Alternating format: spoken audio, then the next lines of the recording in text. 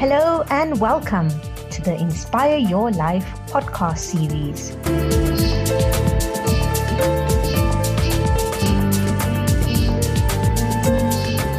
I am your host, Aarti Rabikrisoon, and I am the founder and MD of Prerna Advisory, based in South Africa.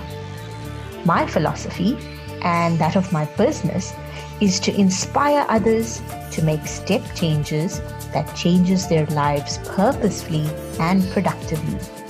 Therefore, I coach, consult, capital raise, and partner with all you crazy, beautiful people in the world to make that happen.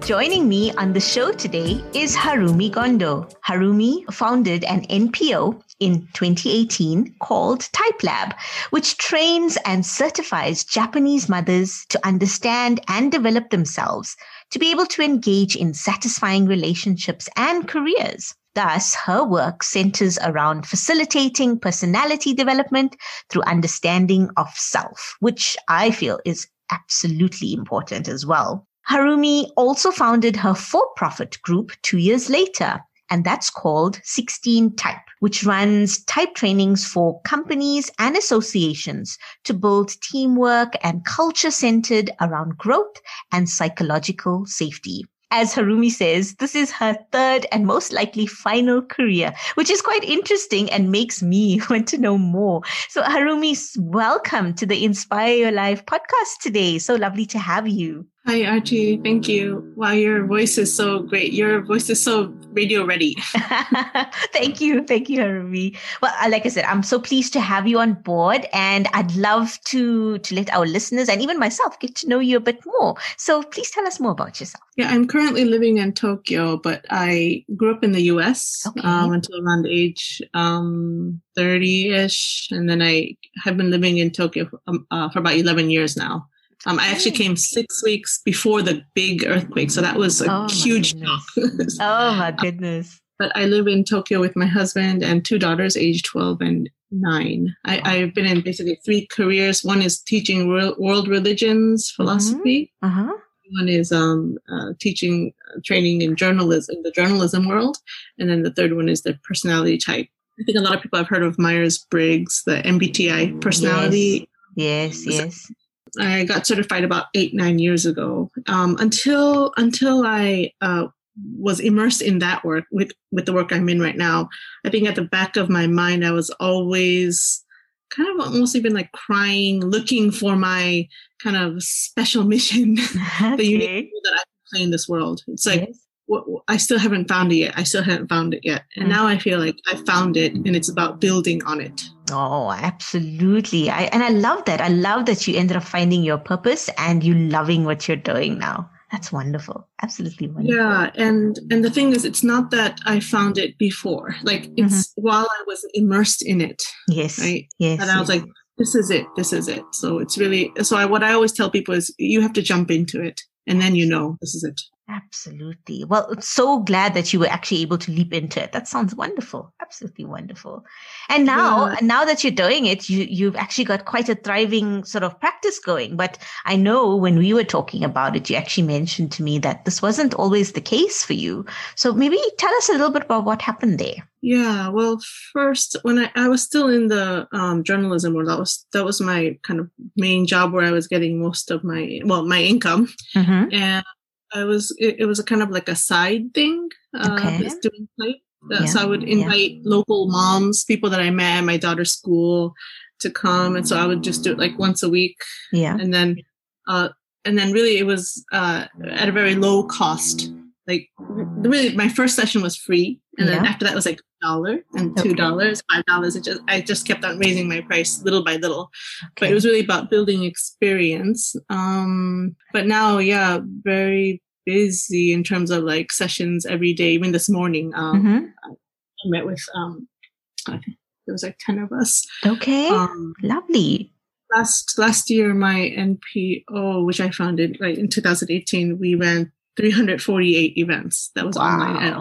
And, this year, as of today, if I count today, I think we ran 256. Wow. So we're really quite busy. That doesn't mean that I'm doing all 256, but my team.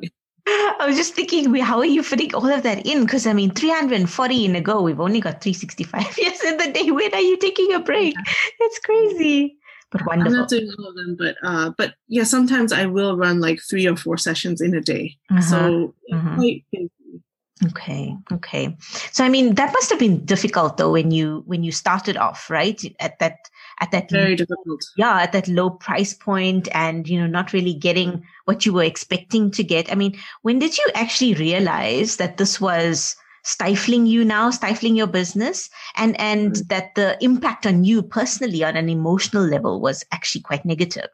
Yeah, I think there's 2 kind of difficulties I reached. Well, there's many difficulties, I guess, but one was in the beginning, it was about getting type known. In Japan, it just is not known. It wasn't known at all. Finally, recently, maybe in the last year or so, people are starting to know this type world. Okay. But when I first started like 8 or 9 years ago, no one knew what it was. So that was quite difficult. And there were so many times when I wanted to give up there just to kind of try to explain what it is. Yeah.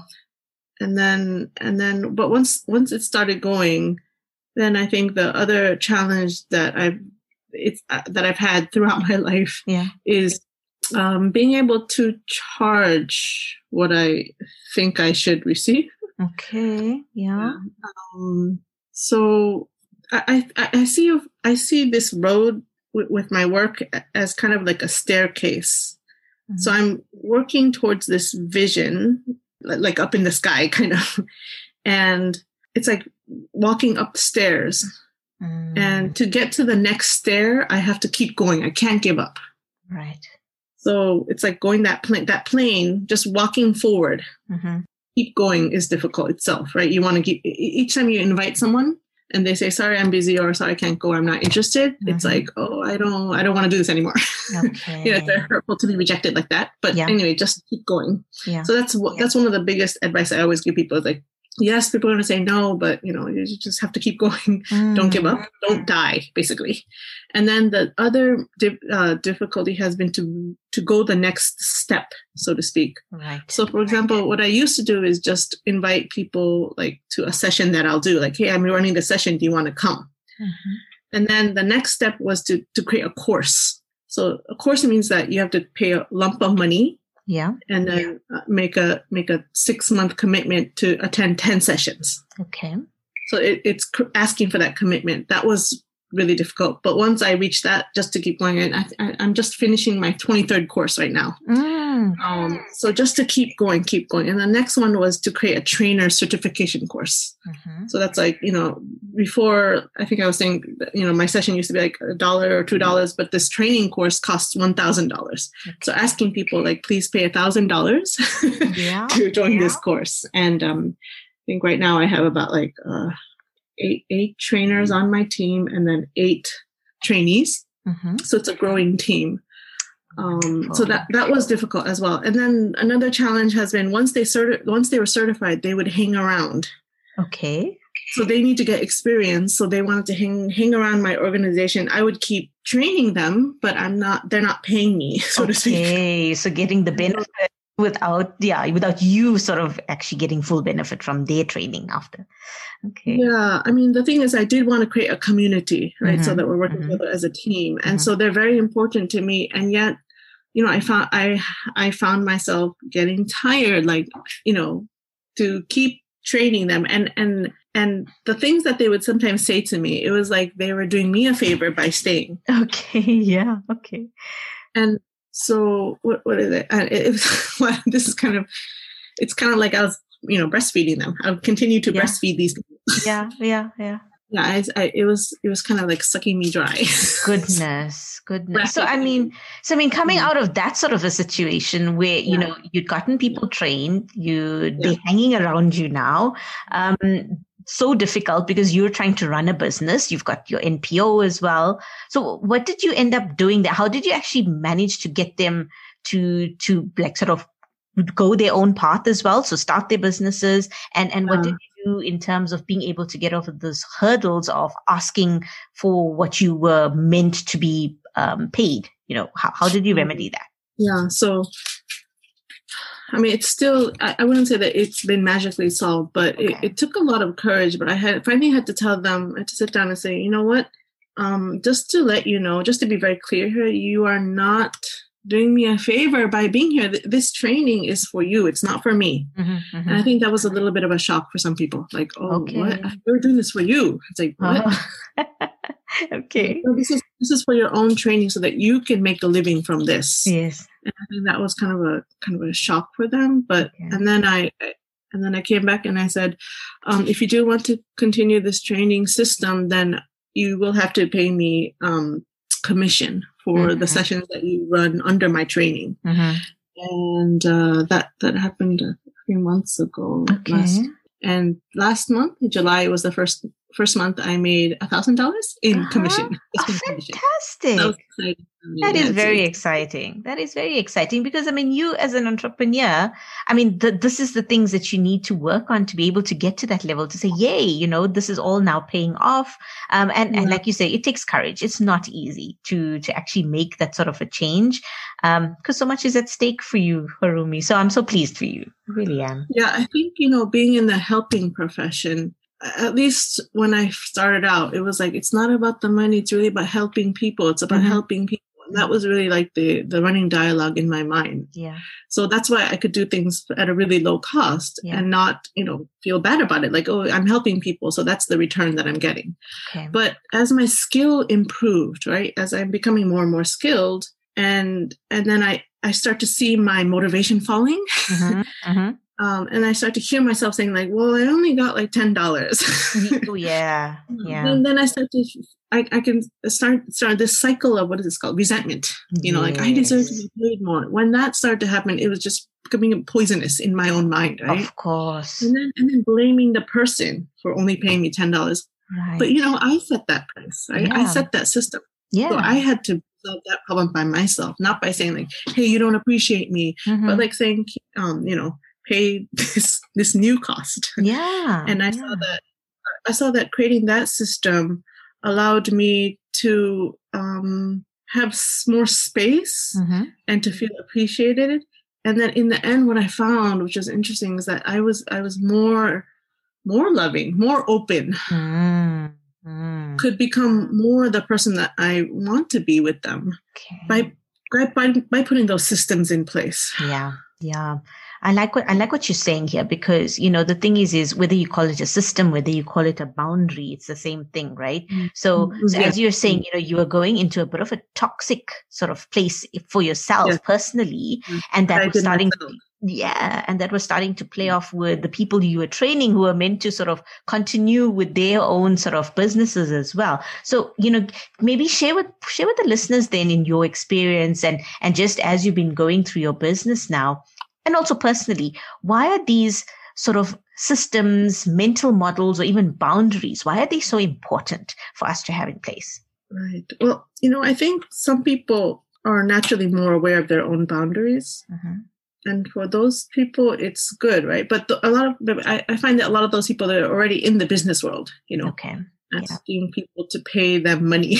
But I think people in the helping profession, they struggle with this, right? Because there is this draw to, sorry, actually, I'm getting a little bit lost, but it's going back. There are some people, I think a lot of people in the helping professions, they struggle with this boundary issue. Okay. And the image I always talk about is it's like a house. Yeah. It's like when you're helping people, you want them to feel safe, that psychological safety there. So you want them to feel safe and be allowed to be themselves. So you have to kind of work to create safety for them. Okay. But when you do that, what you're starting to do is kind of, if it's a house, is you open your door and then people think they can come in and out of your living room whenever they want. Right. That's a good analogy. Yeah.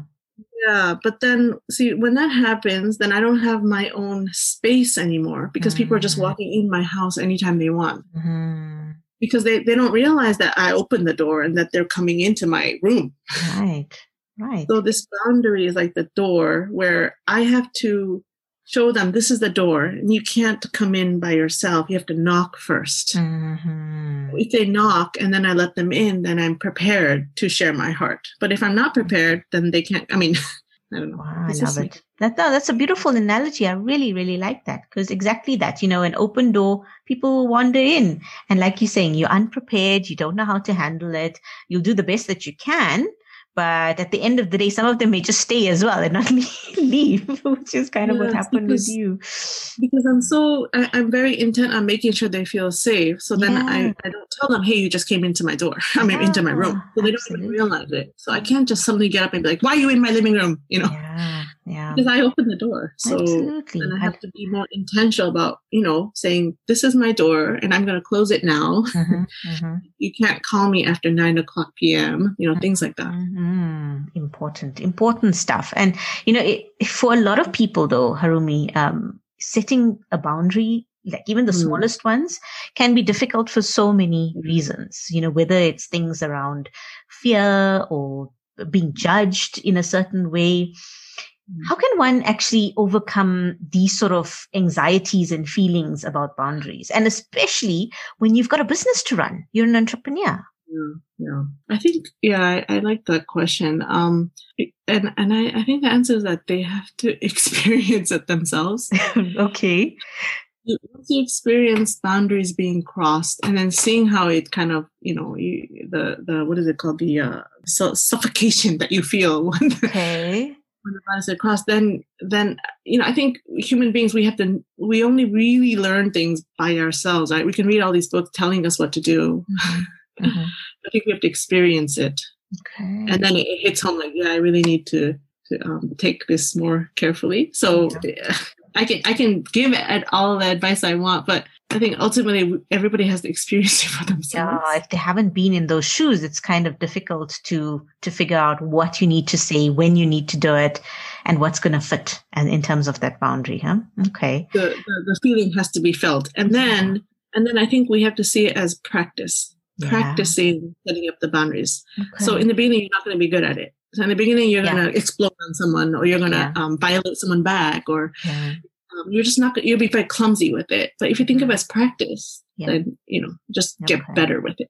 Okay, so that's what you're saying. So it does get easier then, the more you kind of create and maintain these boundaries. Like the more often you do it, the more you practice it, it'll get better. Has that been your experience? Yeah, I would still say that I'm not that great at it. Every time it's like I can feel my palms getting sweaty. But I do think I'm more conscious of it. So I know if I don't say something right now, it's going to get bad later. Okay. So every time, right now, it's still, I have to consciously think about it and then act on it. But I'm seeing it as practice. And then when I see someone who's good at setting up their boundaries, I'm watching them. I'm analyzing going on over there, and then I'm putting those into practice as well. Right. So practice. Yeah, practice, and then learning from others and implementing ways necessary for you as well. I like that. Okay, all right. And at the moment, I mean, you're celebrating a lot of wins as a result of putting some of these boundaries in place. But then there's also, the lessons, like you're saying, about areas where it didn't work or where the boundaries weren't set. They've helped you grow. So at the moment, what are you doing to ensure you're still celebrating both the wins and the failures in your business as well as for yourself, Harumi? I think talking about it, when I talk about it and share with my team, or even right now, as I'm articulating my own experiences, I can become more cognizant of it. So I think journaling it out or talking it out, it helps me to be more and more conscious of it and listening to what other people think of that. Right. And then, I think for me, especially talking it out is so important to become more and more conscious of it. Lovely. And, looking back at, that early time when you just started off, do you have any regrets? Is there something you perhaps wish you should have or could have handled differently? How do you look at that when you think about it now? I think I have a tendency to look the other way when I don't approve of something. Like when someone does something that I don't think is good, or then I don't want to say anything. I don't want to confront them. I'll just pretend I didn't Yeah, so that kind of behavior that I do sometimes will let things fester. Okay. Allow bad situations, things that can be corrected so simply. They're not straightened out because I just, I don't want to be the mean person or whatever. Yeah. So sometimes it's like nipping it in the bud, solving the problem more quickly. Those kinds of things. If I had done that, like, for one example, there's a team member that has been on my team for quite a long time, and I could tell she didn't want kind of feedback. Okay. So much feedback. So unless the feedback is like, wow, you're great. Oh, okay. So very positive feedback was what she was looking for. Yeah, only positive feedback. She didn't want any negative feedback. So that's why what I did was I kind of left her alone. I let her do things for about a year, just believing in her. Okay. And then when I actually did go after 1 year, I was kind of shocked to see what she had been doing. It was just not, the performance was not up to par at all. And I realized that kind of just believing in her, because she didn't want the negative feedback. Right. Just believing in her like that. I think in a sense that was my running away. But if I had been more kind of intentional, be like, listen, I know you don't want negative feedback, but this is the situation. If I had said that, then maybe she could have improved, skilled up a lot faster than she is now. Yes. Things like that. So having courage to speak up more. Right. Actually makes the biggest difference in the short term as well as in the long run. And for both parties, isn't it? For yourself and for her, as an example. Okay. All right. And as you're practicing more, as you're learning more, this is going to become, you work through these things in time, right? So, as you said, you're doing a lot of the stuff now.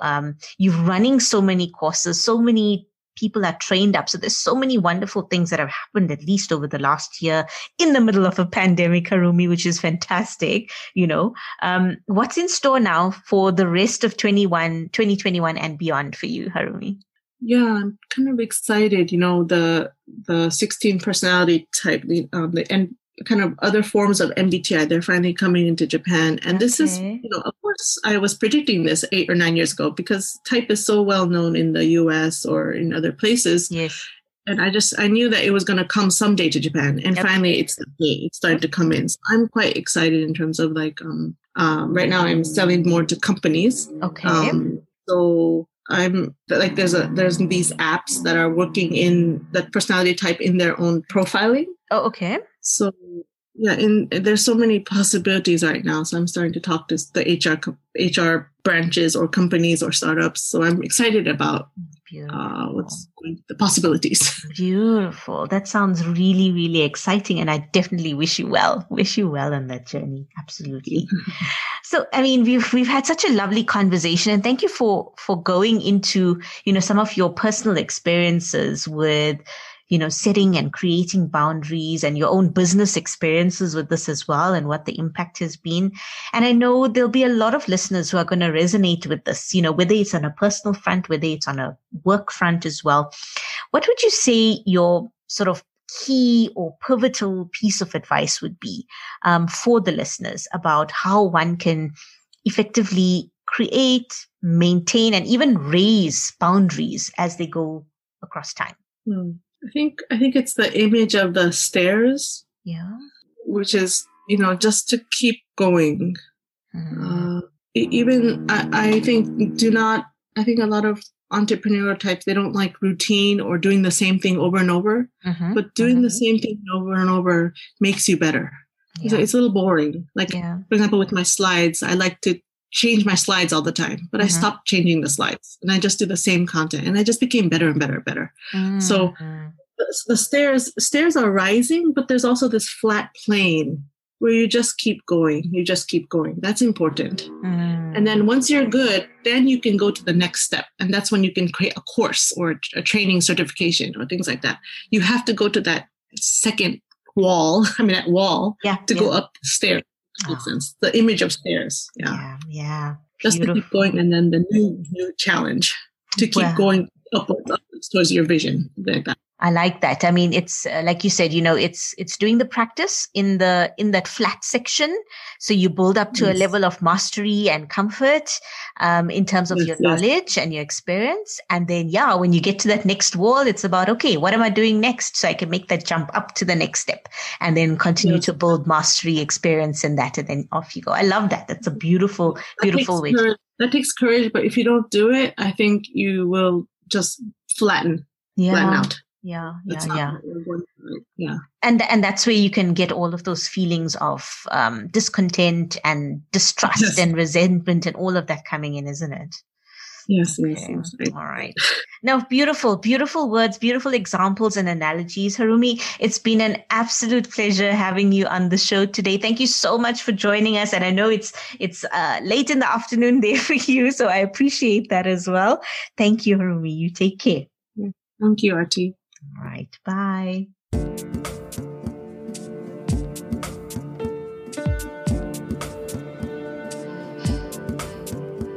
Thank you so much for joining me on this episode today.